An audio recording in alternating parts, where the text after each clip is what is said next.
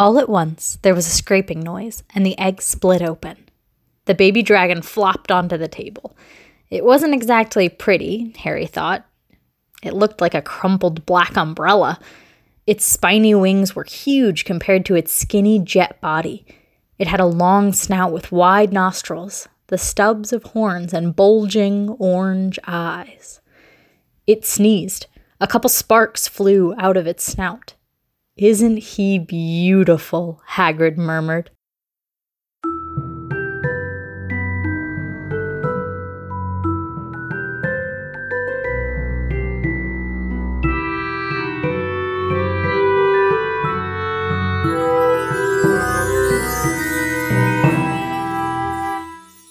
What's up, potheads? Welcome to the restricted section, in which a bunch of nerds with potty mouths reread the Harry Potter series for the umpteenth time and discuss how the story and its themes have stayed with a generation into adulthood. Thank you for listening. If you haven't done the reading, don't worry, we did it for you. Here's what we are talking about today. In Chapter 14, Norbert the Norwegian Ridgeback, our trio attempts to prepare for exams, but that's all put on hold when Hagrid ropes them all into an illegal exotic animal smuggling organization. Malfoy continues to be a lil bitch. Hey everybody, how's it going today? Fair. Good. Yeah, at my work today, a 3-year-old pulled the pull tab on our fire alarm, and so I spent hours today dealing with fire department, telling them that it was a kid playing, and our fire monitoring service had to come and reset everything. And fun fact, if you pull the pull tab, the fire department is under obligation to come and check it out. They don't have to if it's just a false alarm, but if they actually pull it, they assume that there might be a likelihood that you're trying to hide the fire to not come under investigation, so they have to come on site and investigate. Wow, that's crazy. Yeah. Have you guys ever, you well-behaved Ravenclaws, ever pulled a fire alarm before? Absolutely not. I have never. Me neither, just to be really clear. I did call 911 once when I was 5 because you gotta push boundaries sometimes as a kid. Oh, yeah. Well, I'm happy to be here. It's Wednesday, my favorite day of the week after Sunday, Saturday, and Friday.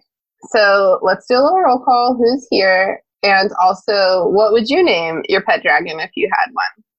So I'm your host, Christina. And if I had a pet dragon, I would name them Hufflepuff the Magic Dragon. I love it. If I had a pet dragon, okay, well, hold on. There's context here that you need. Wait, don't forget your name first. Oh, right. It's great. Hey, everyone. So during this time in isolation, my boyfriend and I have been dabbling in a bit of Dungeons and Dragons.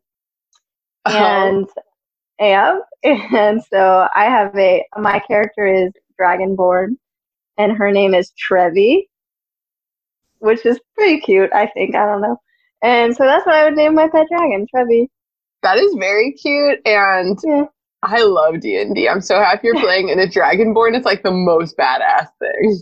Oh yeah, that's what I thought when I picked it. Hey, I'm Brooke. I would name a dragon Nettle because I like the idea of it being a stingy little feisty dragon, and I would call her Nettie for short. That's cute. Or when she looks like a little fat, you could call her a little Medipot. What's everybody drinking today? I'm drinking a Tecate. We're recording this on 6 de Mayo. So these are leftover from Cinco de Mayo. I fucking love Tecate. It's one of my favorite beers. Nice. I'm taking it back to first year of college, and I am drinking a vodka cran. Oh, hell yeah. Oh, hell yeah. Great for your urinary tract.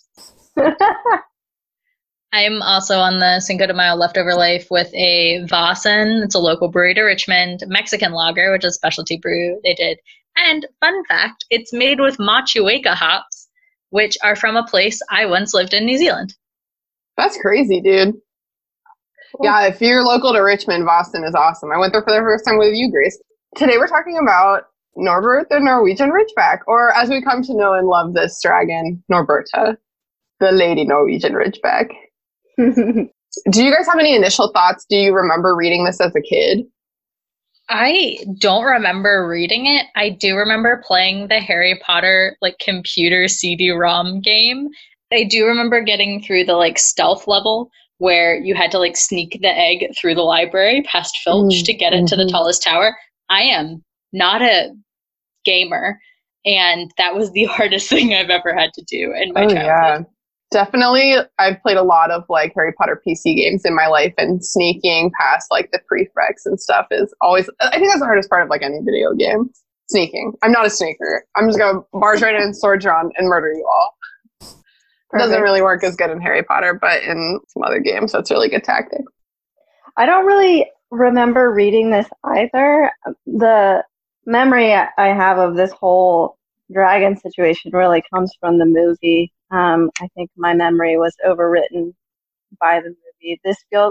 Reading this, it felt a bit like a throwaway chapter. I mean, I know some things are happening, but it felt mostly like setup to me. So I did not have a memory of reading it when I was a kiddo.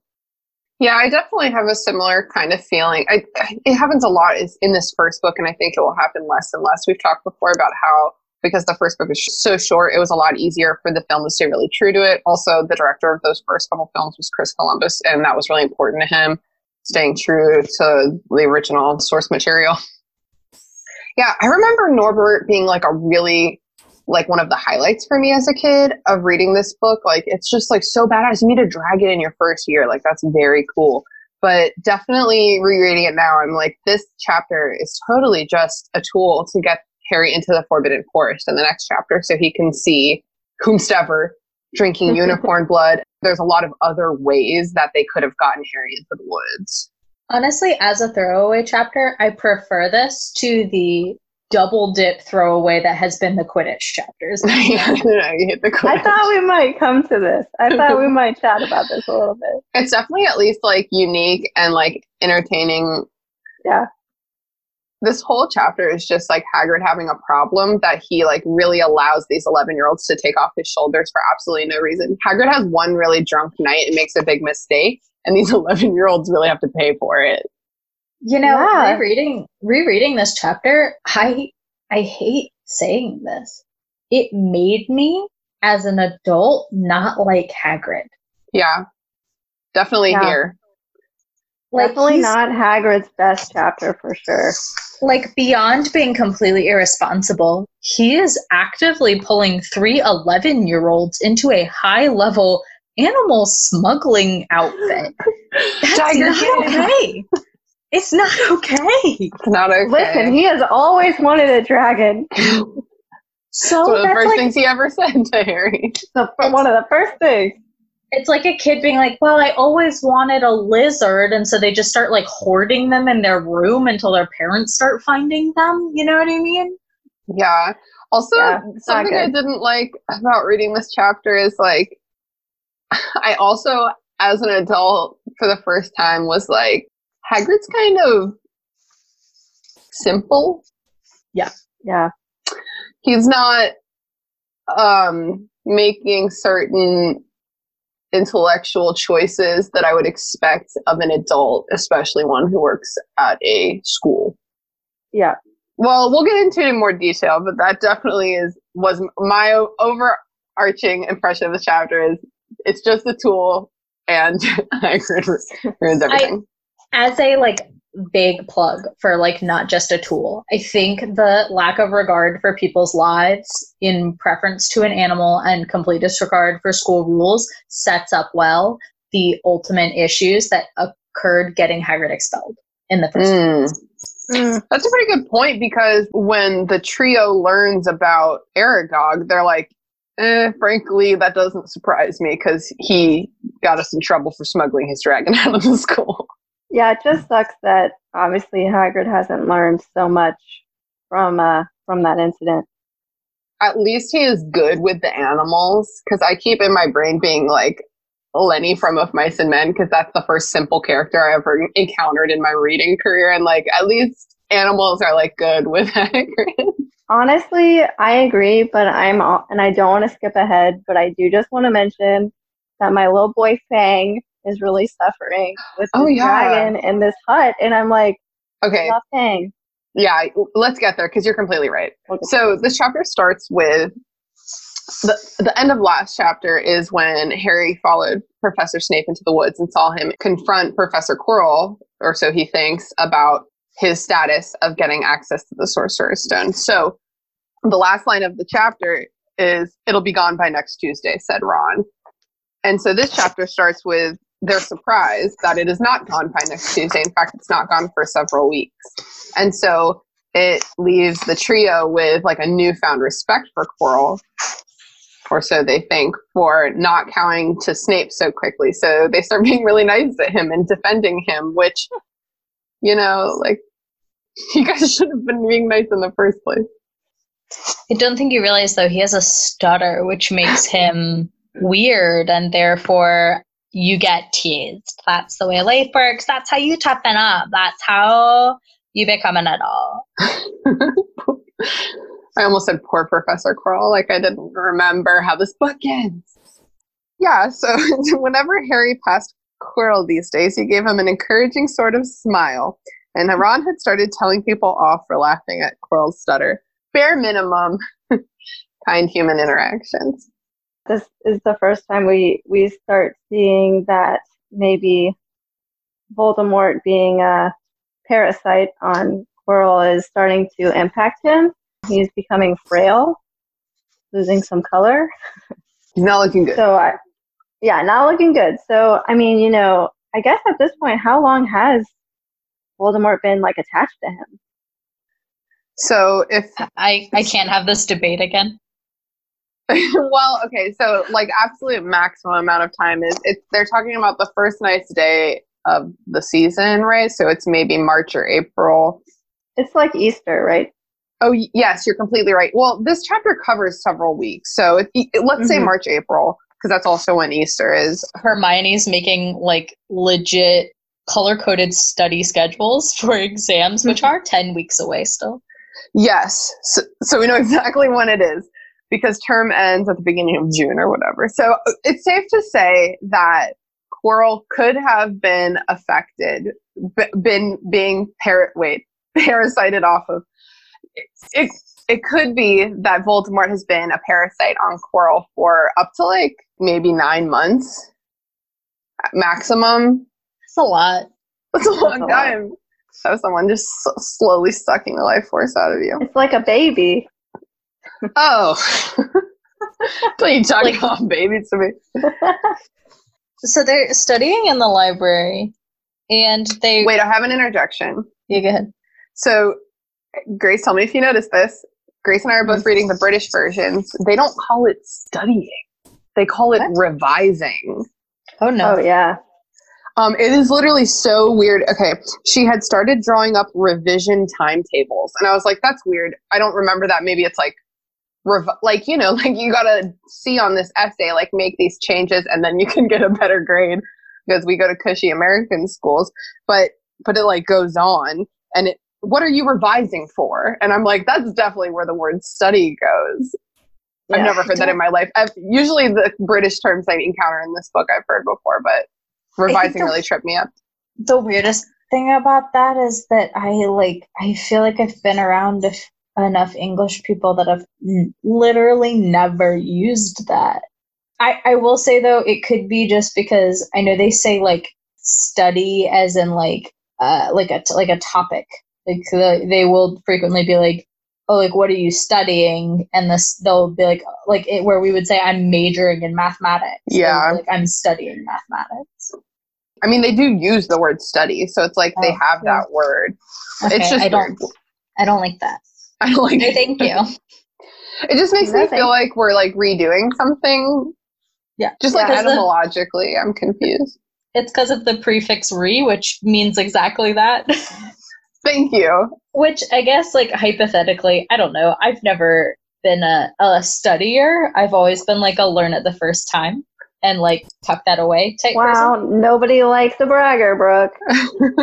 The whole concept of studying hypothetically is to relearn things that you've already learned. So I get it, but also I don't like it. Yeah, I definitely was like, and I think that this, I think that this equation worked for me throughout my life is the amount of better grade that I will get for studying is not worth the amount of time that I will get studying. Like I'm fine with like a B or a C plus. Oh no, I just G's, get degrees. Incorrect. Nat A minuses just all day.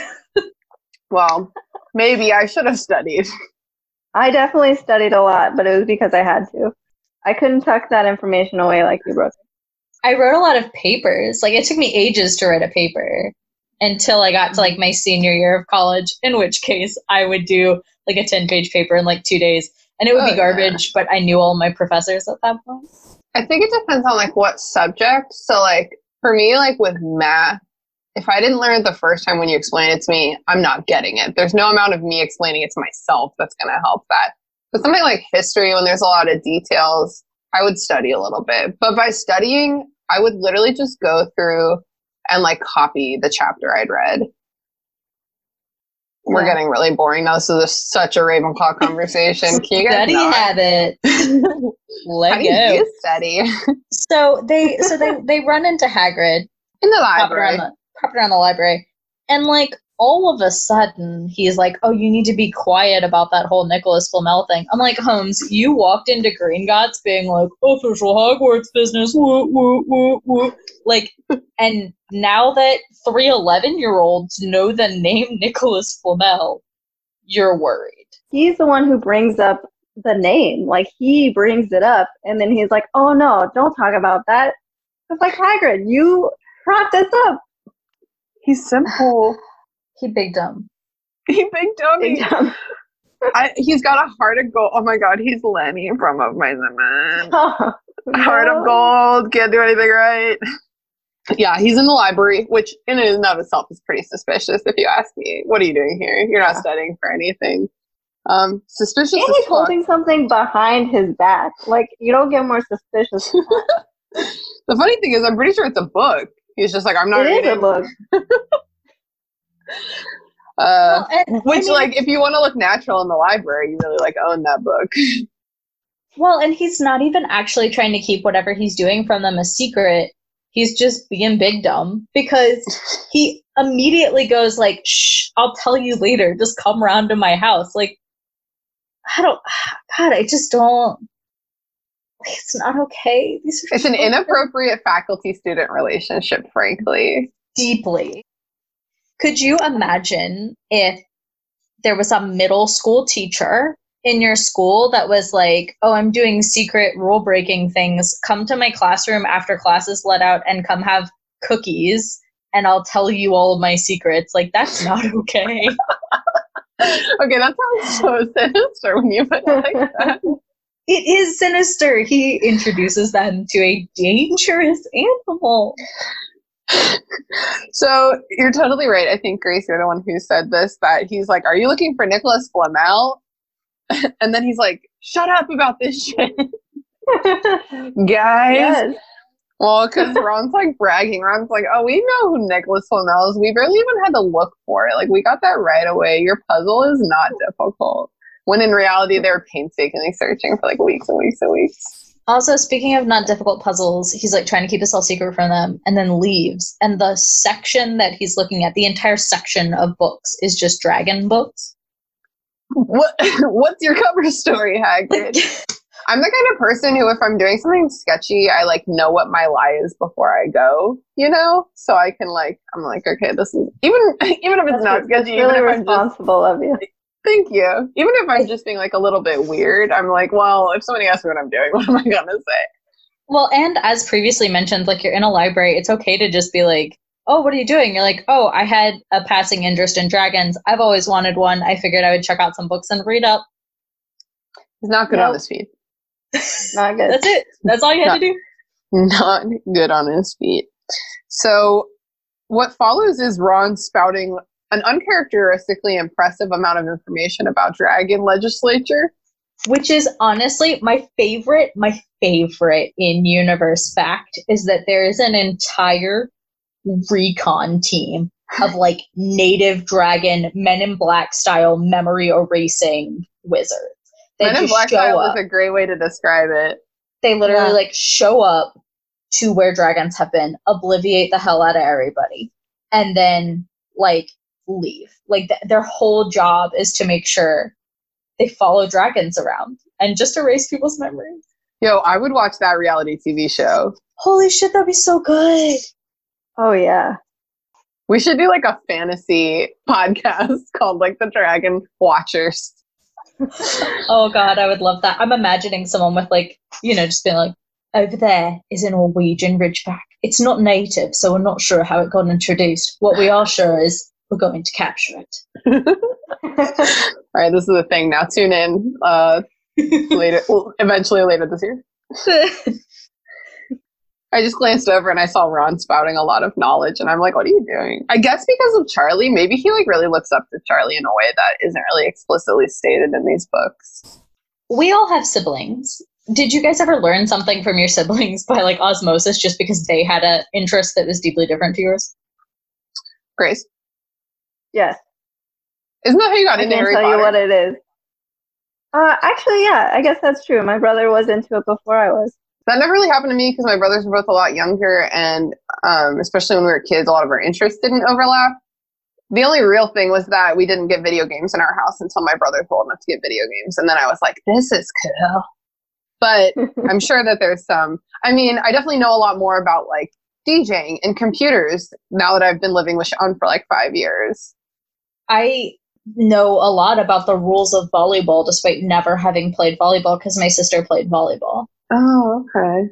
I gotcha. So well, I guess that makes sense because I've been to 1 million baseball games. Right. You could probably explain to someone a lot about baseball, even though you've never played it, and it's not even really a thing that you're like, oh, hype about baseball.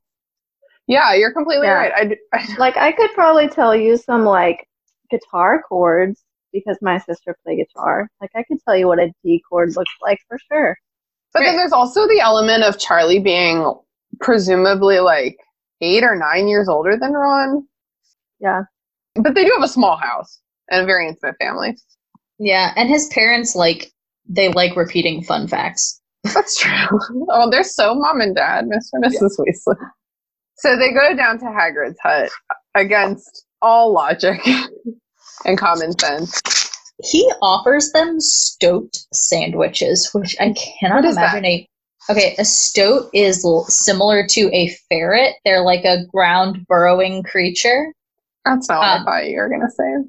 No, they're gross. They've got like I thought you were going to say fish or something. It got worse somehow. It's awful. That sounds disgusting. I hate that. I hate knowing that. Right? I don't know where to go from here. Oh my god, they don't eat them. Oh my god. They don't eat them.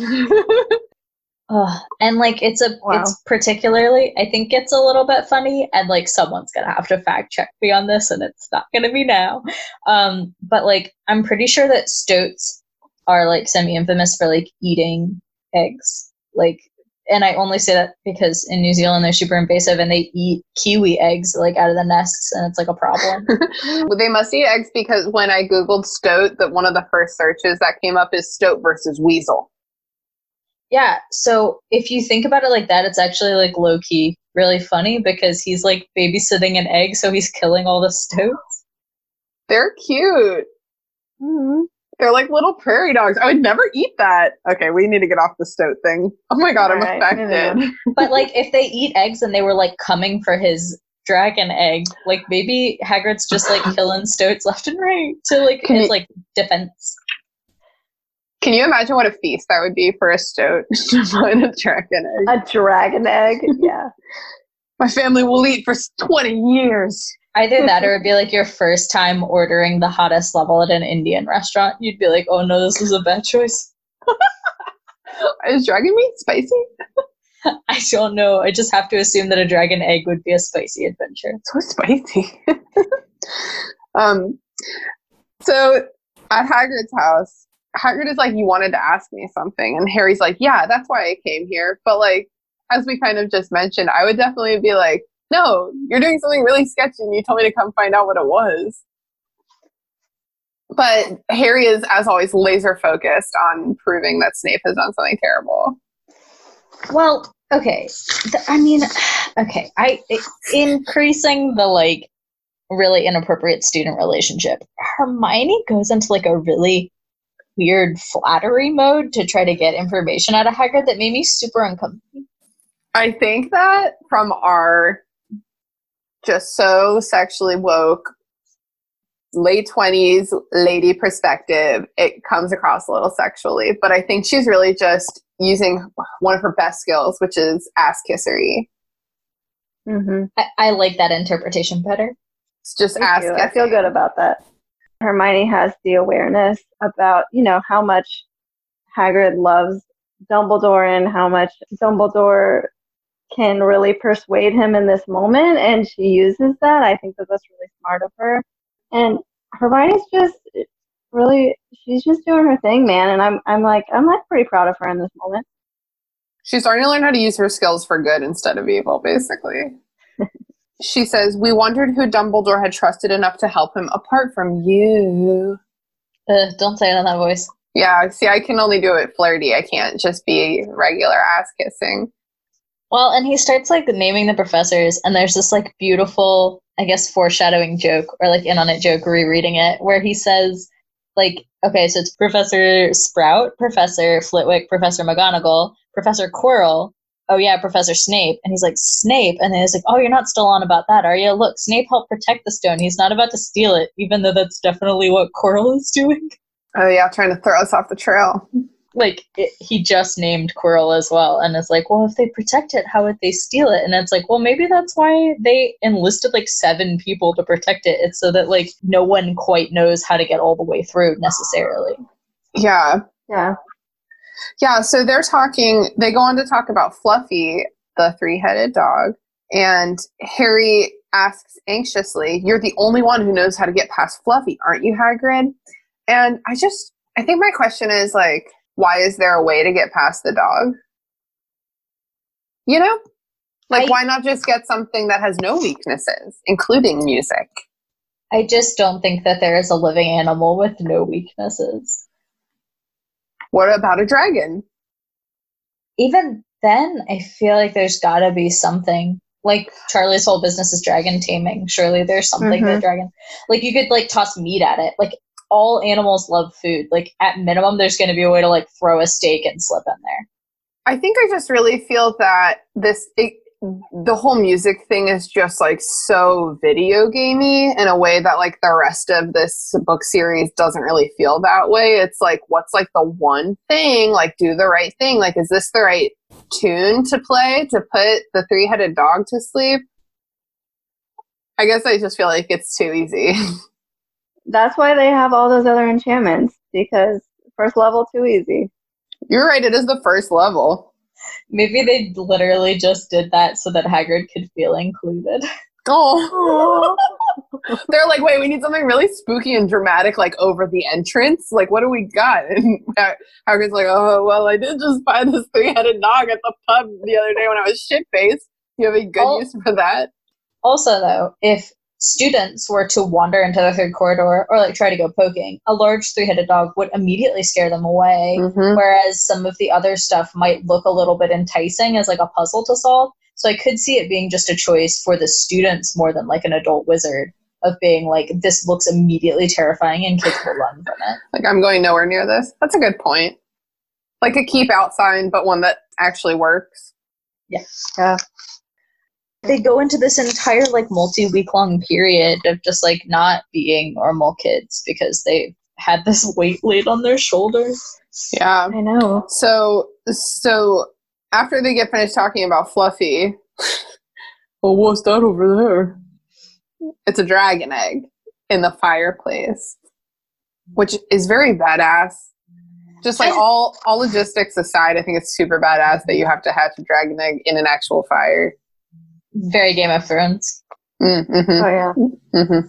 Is that where Game of Thrones got it from? Which came first, the Game of Thrones or the Harry Potter dragon egg hatch? Game of Thrones. Because it's at the end of the first book, right? I don't remember. Pretty sure it's at the end of the first book, and I'm pretty sure those came out in like the late 80s or early 90s, and this book came out in 1998. Did J.K. Rowling just like snatch her dragon hatching from Game of Thrones? It could be that they're stealing from each other, but it could also be just that it's badass and kind of makes sense. Yeah. I would like to know the title of the book from the library is Dragon Breeding for Pleasure and Profit. It sounds like I don't know, it sounds like a puppy mill. You know what I mean? Like it's like, oh, you have these like dragons you can play with, or you can sell them for a lot of money. Both are creepy and not should be happening. Yeah, that kind of makes sense. Pleasure and profit I also, agree. like those two words together, it's just like porn. I don't know. Yeah, very corny. Dragon is so porn. porny. No. Dragon porn. Let's Google it. No, because there's the whole there's the Dragon Dildo Company. Sorry, there's a whole company that makes like mythical dildos, and it's called Bad Dragon. And so you can buy like giant dragon dildos, but you can also buy like weird like tentacle things and like crazy just like fantasy dildos of like, if a merman had a dick, what would it look like? I'm writing this down. Wow. For research purposes. They're also like really high quality. They're not like a gimmick. They're good dildos. Good. I mean, I would I've heard, expect nothing but the highest quality. Bad Dragon dildos. Okay, great. I just like to take notes of things we talk about, so maybe I can post about them later on our social media. So in Dragon Breeding for Pleasure and Profit, we learn the old egg and the fire method. But also you feed it a bucket of brandy mixed with chicken blood, which I understand the chicken blood. I don't understand the brandy. Maybe because it's warm? Drinking brandy makes you like really warm and snuggly inside. Okay. I don't know. That's like that's the best I got. I mean, I don't really understand the chicken blood. Like, why has it got to be chicken? As opposed to just like any blood, so that it's like palatable protein. Yeah. Wait, do you remember when I told you? Okay, remember like a couple months ago, before we were all in self-quarantine, we were working at an actual office together, Grace, and I was reading a book about the culinary history of Richmond, and we learned that the Valentine Museum, which was opened by the Valentine family, they made their fortune by inventing meat juice. Yes. Meat which juice. is like just, I mean, it's exactly what it sounds like. And I feel like this is the same kind of vibe. You want something that's like easy to ingest and carries a lot of protein in it. If a mama dragon in the wild is taking care of her baby, she's not feeding it brandy, maybe chicken blood, but honestly, I think blood. But like, would she like break a chicken's neck open and like let baby drink? But also maybe there's like mama's milk, like dragon mama's milk. Is brandy dragon milk? Wait, there's a lot of things about what you just said. First of all, a dragon's a reptile and they're born from an egg, so I don't think there's a milk factor. I think that they would take more of the like mom feeds the baby strategy. So I think that a mom would have like, let's say for example, like a cow carcass. Forget that there's milk in a cow. That's not relevant.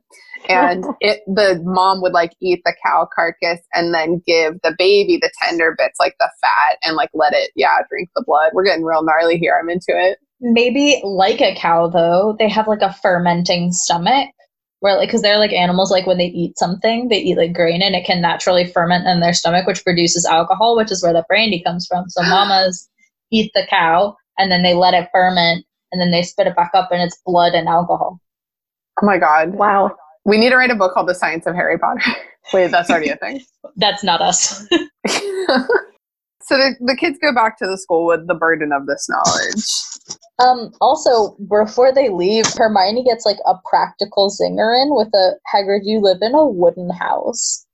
Like he lives in the most flammable house. And like, I think the movies are even worse than the books in terms of how flammable his house is. Yeah.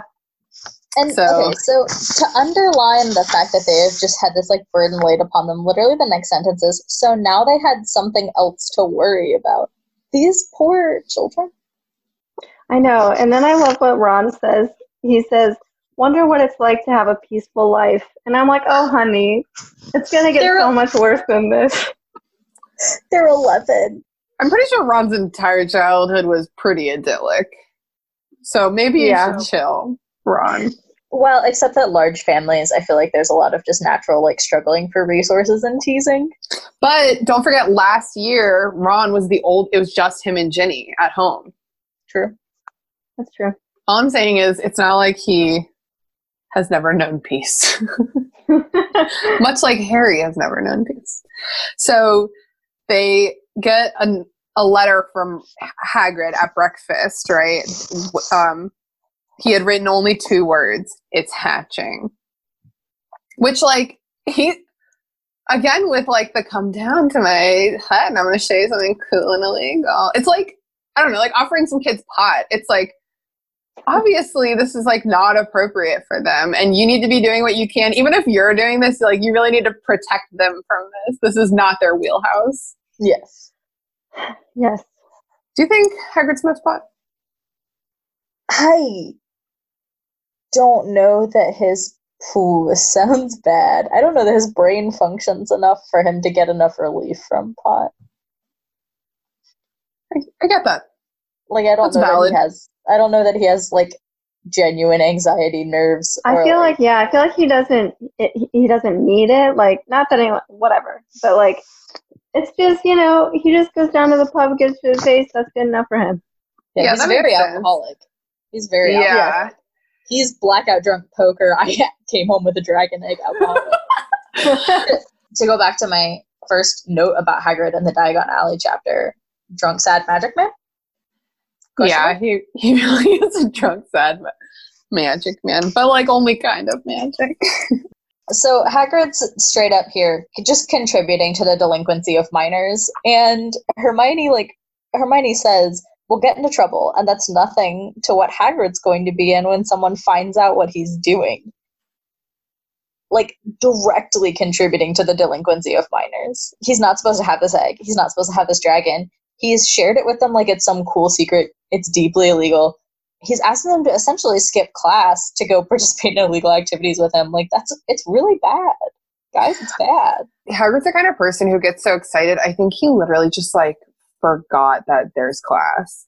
He's like, come now. He forgets he is gamekeeper. Yeah. He completely neglects his responsibilities.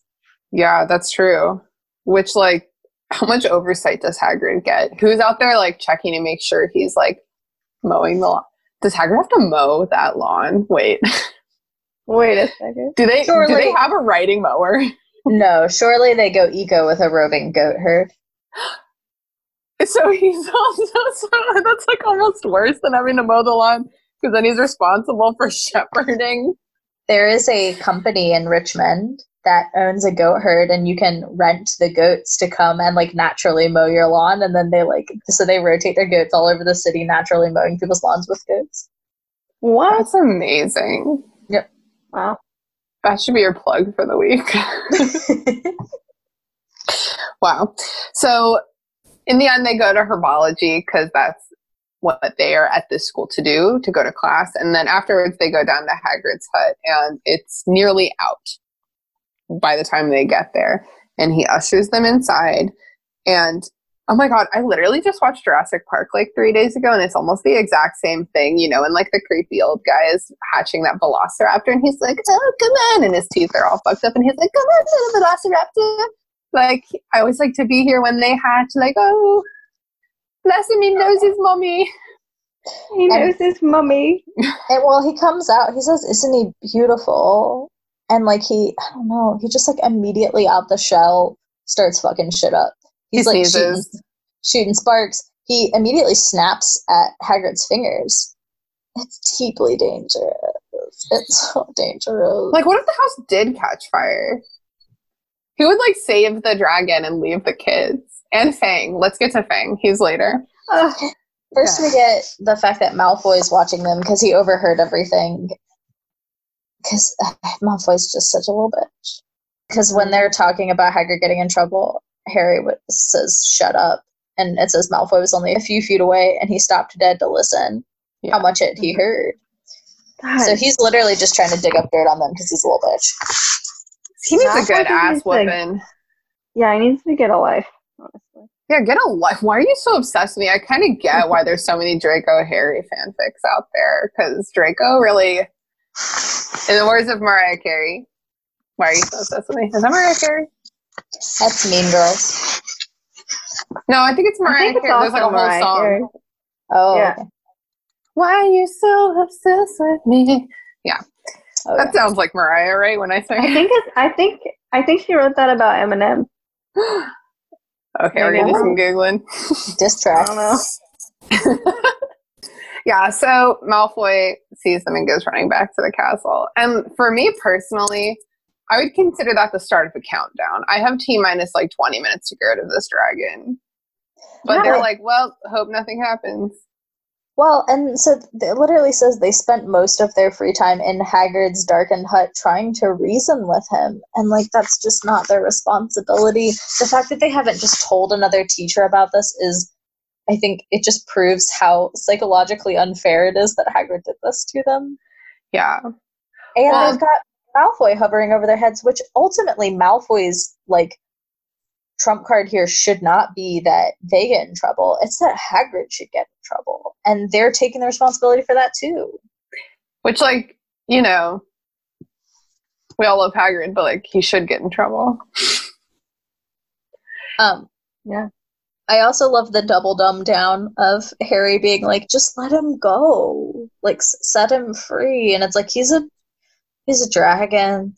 And, like, Hagrid's only complaint with this is like, oh, is he too little? He'd die. And I'm like, no one's worried about just, like, it's like when people get tired of their goldfish and release them into, like, ecologically unstable waters. Like, why are you doing this? Like, this is not a good idea.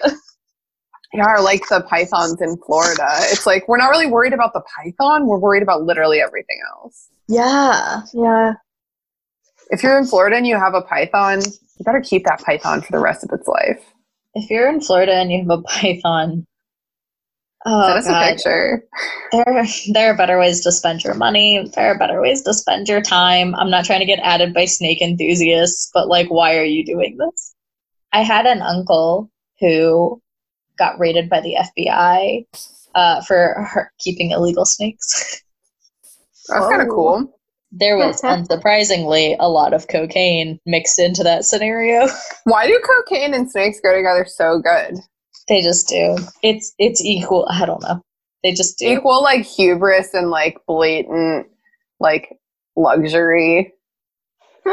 Yes. Why is, like, a snake draped over someone's shoulder a symbol of opulence? I don't know. Wait, let's at Britney Spears about this. Yeah. I mean, it's not even just Britney. Like, if you think of, like, a woman draped in a snake, you're like, ooh, I like that. I think if you're talking about women specifically, wow, we're getting really out of hand here. But I think if we're talking about women specifically, it's like some kind of like an Eve redemption situation. She's like, I'm in charge of the snake now. Ooh, I like that and want to leave it right there. That's a great place to end this episode. Just kidding. We have quite a bit left to do. Let's get to work. So Hagrid knows nothing about this scenario because he names a female dragon Norbert because he thinks that it's a boy because he doesn't actually fucking know what he's doing. He got the wrong books. Like, I read one book about cats and I can identify a cat before the male's balls drop. Yeah, well, his book is not is not good enough. And I think they figure out later that she is in fact a female dragon because she's so vicious.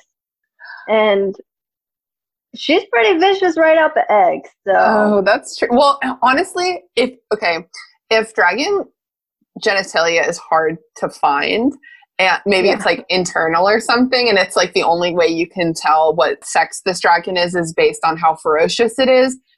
Hagrid is like, this dragon isn't even ferocious at all, right? So it must be a man dragon. But it's like, your bar is really fucked up, dude. This dragon is out of control, and she's also a lady. And you can tell because she's such a bitch. I really enjoy every time this happens, but we get like a who's on first level gag where Harry suddenly turns to Ron and goes, Charlie, you're losing it too, said Ron. I'm Ron, remember? I love it. These kind of jokes when I was a kid that made me feel like this book is hilarious. Yeah. Me too. So, but Harry does have an actually pretty good idea of how to get them out of here. The only idea. Yeah, the only idea. Because you really can't set him free. Like, frankly, Harry, Ron, and Hermione don't even actually know where they are geographically on a map, I don't think, because they just got on a train and ended up here. You can't just set dragons free. So they decide to send an owl to Charlie. And so then they go into this montage of the following week dragging by. They sent Charlie a letter, and they take turns putting on the invisibility cloak and sneaking out to Hagrid's hut to help feed Norbert. And like, Brooke, I don't know about you, Grace. I know you've lived in the country. I've lived in the country, and like, it's dark out there, and like, I'm not walking across my front yard alone at night. I totally agree. But I think that it's mostly, isn't it Ron who goes? Because somehow he has this knowledge of dragons because of Charlie. Is that the case, that it's like just him going? I thought it was just him, and then and then he gets bit, and then he gets bit. That's like a nightmare. Yeah, and he feels like he can't tell anyone because he got bit by a dragon. And Hagrid definitely doesn't have his back. And it comes back just wrapped in a bloody handkerchief. Oh, so bad. Poor baby. And Hagrid got mad at him. And Hagrid got mad at him because he scared Norbert. Oh my god. It's bad. It's really bad. So they're all standing there in the common room. It's late as fuck. Everyone else already went to bed. And Hedwig comes to the window, which is funny because why does she come to the window instead of waiting for like the breakfast mail tomorrow? Maybe there's a way she to knew like it was urgent. Yeah. Mark this message as urgent. Yep. High priority. High priority. All capitals. I mean, the owls in this book are pretty like sentient, I'd say. Like when you like give them something, I feel like you have the ability to be like, hey, this is super important. Can you get it there tonight? And the owl's kind of like, and then they go. More than sentient, owls in this world have like some crazy sixth sense, because I think when Harry's corresponding with like Sirius Black, it gets said explicitly, like, just like send the owl, like they'll know where to find me. Yeah. And it's like he's on like in hiding. So so Hedwig just knows, and she's also the smartest owl ever and the best companion ever. We love her so much. So she knocks on the window. There's a response from Charlie. I don't know, man. There's just so many adults failing these children. I like to think I'm a cool sister, but I still would be like, absolutely not, dude. Like, I'm not helping you take part in this. You need to, if you don't feel comfortable tattling on Hagrid, you need to stop right now. Like, he's not your friend. He's endangering you. He's the adult. All the things that we're all thinking right now. Nope. Instead, we're going to double down and do a midnight run under an invisibility cloak with a baby dragon to try to get it up to the tallest tower so that his friends can illegally fly by and, like, pick up this trafficked animal. I just can't. I want to know more about these friends, because frankly, I feel guilty when my friends are coming over being like, can you stop at the grocery store and get me a soda? Like, can you please jerry rig a harness for an illegal dragon that breathes fire and bring it to me in Romania, which is not close to Scotland? Are they doing that trip in one day? How fast do brooms fly? We're not getting into it. With a dragon attached. The physics of Harry Potter. So, oh my god, and then all fucking hell breaks loose. Okay, so Ron's hand gets so fucked up. Real nightmare. He's probably like, is this hand gonna fall off? He has to go to the hospital wing because he is obviously not going to get better on its own. It's definitely poisoned. He has to lie to Madame Pomfrey about what's up. And what's worse, Malfoy comes to tease him under the pretense of needing to borrow one of his books. And he borrows the book that has the letter from Charlie with the time and place of where they're going to meet up. Classic. Really just so many balls dropped. And I can't even blame Ron because he only has one hand to catch all these balls with. And then we get, Grace, do you want to finally comment on? Poor little baby. Okay, It's a little baby Fang. I just feel like Fang is just so deep in my heart, and I just can't imagine this poor dog in this tiny hut with this massive, at this point, dragon, because it's growing like a weed. And I'm just like, someone please help Fang, please. Seriously, Fang is a very good boy. His tail is bandaged. Yeah. He's been kicked out of the hut. maybe it didn't get bit because it's not getting infected the same way Ron's hand is, or maybe it's a poison that only works on humans. Stepped on. Maybe a little bit caught on fire. Maybe fire. Just a little bit. Poor thing. So Hagrid's neglecting his firstborn for his new child. Hagrid, where are your loyalties, man? That's my question. Hagrid really just doesn't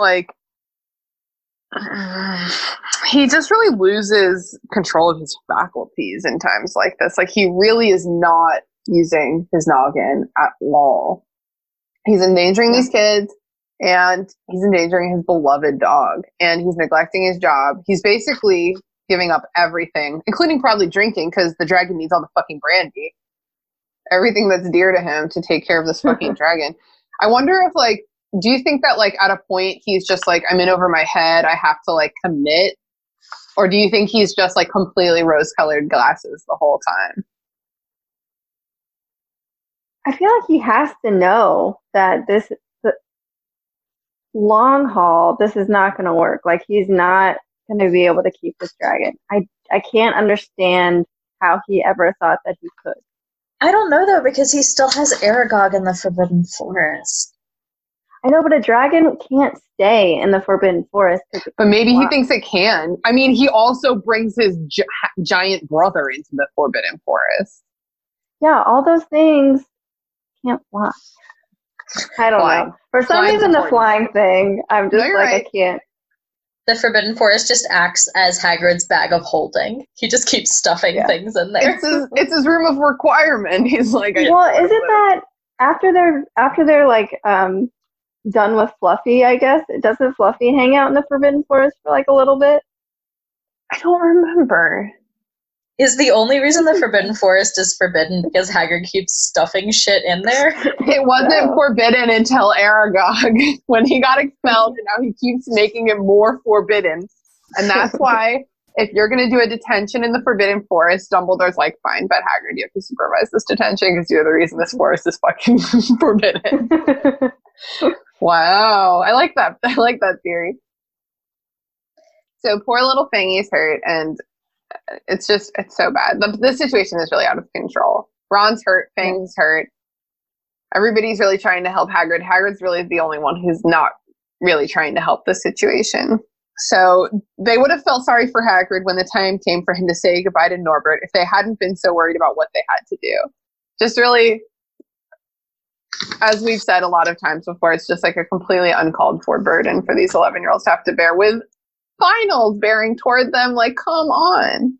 So Ron is still in the hospital wing. So it's Hermione and Harry. And I don't know, do you guys think that Ron would have been the one to go rather than Hermione if he hadn't been injured? Because they do specifically say that the invisibility cloak will only cover 2 of them when they have Norbert. Maybe. I think maybe. But I'm kind of glad because I like this first little bit of the Harry-Hermione dynamic that we get here. Yeah, I do too. They're good together, kind of. In a very, I've, not to get into this, but I've always felt in terms of friendship, platonically, they're very good together. They're a great team. Harry and Hermione balance each other out as friends in the healthiest way, whereas Ron only, he's just Harry's perpetual hype man, which you gotta love him for it, but also he hypes up even his worst ideas. And Hermione is a cool voice of reason that's not there to put out his fire. She's just there to contain it so that it's bright enough. Oh, yeah, that's beautiful. Yeah, definitely Harry and Ron always get along, and Ron and Hermione always get along, but really Hermione and Ron almost never get along. Harry is really the glue holding this group together. Oh my god, there's so many juicy Ron and Hermione fights to come in the rest of this series. I'm so excited to read all of them. Some of them are so good. Some of them go on for the whole book. These 2 super weak 11-year-olds struggle a dragon in a crate up all of these marble staircases. Yeah, do we have any concept of how big Norbert is right now? Big enough that he can rattle the windows in the shack and that Fang is sleeping outside. Oh my gosh, you mentioning the rattling windows I think that's my favorite one-liner in this chapter is Hagrid is he's just playing. He's only a baby after all. And then the narrator is like, the baby banged its tail on the wall, making the windows rattle. So snarky. I love it.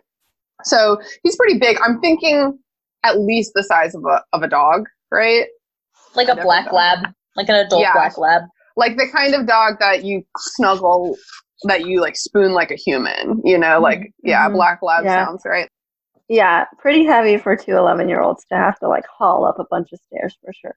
Plus a crate under an invisibility cloak. I have a hard time moving furniture in the best of scenarios. Plus a barrel of liquid, being brandy and chicken blood. Liquid is very heavy. Mm-hmm. Basically, they must be super buff. Also, they know the like Wingardium Leviosa spell. And Hermione's good at it. She's really good at it.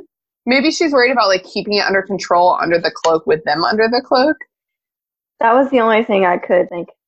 I probably would put me and my friend under the cloak and then Wingardium Leviosa the crate in front of me. And then if someone comes, just like put the crate down and leave. No, because they're so psychologically scarred at this point that they really think this is their fault and their responsibility. Oh my God, I can't with this. Trauma everywhere. So much trauma. But they get up there and like McGonagall is in a tartan bathrobe and a hairnet, which I love. We see her like that a lot. She has to get these kids in midnight trouble a lot. And then I just love how like she like kind of pops off a little bit. Usually she's pretty subdued, but here she's like, detention, she shouted, and 20 points from Slytherin, wandering around in the middle of the night. How dare you? Definitely like really laying into him a lot. Like it's great. For a split second, it's pure bliss. It seems like almost an overreaction given how much our heroes have been wandering around in the middle of the night. But do you know Harry's special? Special. He's a special boy. His parents are dead. And then she gets complete honesty. You don't understand, Professor. Harry Potter's coming. He's got a dragon. And she's like, what utter rubbish. How dare you tell such lies? Come on, I shall see Professor Snape about you, Malfoy. And then they get up to my brain keeps being like the highest room in the tallest tower, like they do in Shrek. It's the astronomy tower, right? The highest tower. And these 4 brooms appear with Charlie's friends on them. Quick question. How did they get through the many protective spells surrounding Hogwarts? Wow. Bravado and camaraderie, the way that anybody does. I have like one theory and it's not a good one. My only theory is that they were once students, so they like get a pass. Harry can walk out, I mean not Harry, but everyone else in the school can walk out to go to Hogsmeade. Harry and Ron get through in the Fort Angela. The only thing is that once it's through the barrier, its enchantment's cut out. But brooms are clearly usable inside Hogwarts. So it might just be that because they're people on brooms, they surpass all of the regular enchantments. But the thing is that, like, enchantments are supposed to protect the school. And, like, why aren't bad guys flying into the school on broomsticks? They just don't have the balls to try. Is that what this is about? That's what's been protecting Hogwarts for so long. I love it. Yes. So really, like getting rid of Norbert is kind of the easiest thing. We all know that feeling when we like get rid of something that's been burdening us for a long time. It is the most blissful feeling. Just like, bye. Like after you take an exam or something that's just been like a total nightmare for you.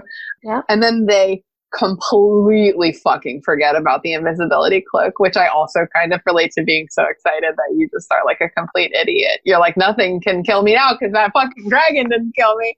I could not believe that. Really, I feel like if I owned something like the invisibility cloak, I would never like put it on the ground. Like if you are with someone, if you can like see that person, maybe you're like, oh yeah, I'm not invisible. That's a good reminder. That's a great point. Like it's not just one person being like, I'm probably invisible right now. It's like, wait, there you are, Hermione. What are you doing? But they can see each other under the cloak. Oh, under the cloak. That's but true. I think that I don't know, man. They're sneaking around the school. You're like, I'm not supposed to be doing this. I don't know. I feel like there's like a whole attitude that you get in when you're sneaking around. They really failed themselves. After Hagrid failed them for so many pages, they failed themselves. I mean, I've literally left my phone, which is arguably like one of the most important things in my life, on like a shelf in a shoe store and like remembered it 30 minutes later. And I wasn't going through like a cathartic moment. I was just like shopping. Just shoes. I'm just thinking about like every time I've ever gone to a party in the wintertime and then I get really drunk and I'm like, I'm going to walk home in just my t-shirt. And then it's like, where's your jacket, girl? That's why I started writing my names in my jacket. So Filch finds them, and that's the end of the chapter. Well, I can only do this in like the movie voice, you know. Well, we are in trouble. He like says it with such pleasure, just like, you fucking squib. He's been trying to catch these particular whippersnappers for a while, though, and to date has not been successful. That's true. Which, like, that's fair because they've been up to a lot of shit. You can't really blame Filch for the way he is. These kids are really bad, and it must be the actual worst thing to be a squid. Yeah, it is really sad. That's not a good place to end this chapter. That's so sad. I know. How about yay for less child endangerment? I don't know, because the next chapter is titled The Forbidden Forest. Yeah, God, I know we've talked about this a few times, but like the lack of care of the adults in this novel at every level. I would say that the Dursleys are outright abusive, but a lot of the professors at Hogwarts almost seem abusive by omission. Like they're just not doing a good job at being the adults. Negligence. Yeah. That's the word. It's true, but like, God, I mean, these kids really do try to go out of their way to get into some shenanigans. It seems like there's some sort of middle ground here. Do you think this is like a quality of Gryffindors? Like, are Gryffindors always just like getting up to shit because they're like trying to be brave and don't really think about it? And therefore this just happens all the time? It makes sense because what do you think the Ravenclaws are doing right now? Studying. They're either up late studying or sleeping so they can pay attention in class tomorrow. Or, as a Ravenclaw, they're reading extracurricular stuff that doesn't relate at all to any of the stuff that they're supposed to be learning, but they're more interested in it than whatever the fuck just happened in class. Just like spiraling. I'm pretty hard out Ravenclaw, I think, even though I am a Slytherin cusp.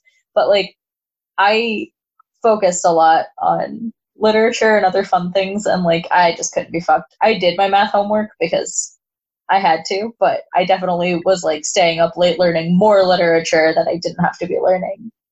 Yeah, same, I think. Yeah. We all have English degrees. What a mistake. Truly. And that's a great place to end this chapter. That's a great place to end this chapter. So before we wrap it up, I'm going to do some listener shout out. Yeah, Owl Mail. Owl's Mail. Yeah, Owl Mail. Yep.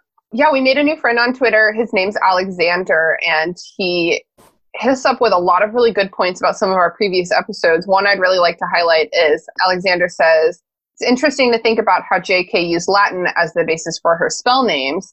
I think she uses Latin because it's easy and old enough to believe that it would have been around for nearly as long as wizards have been around.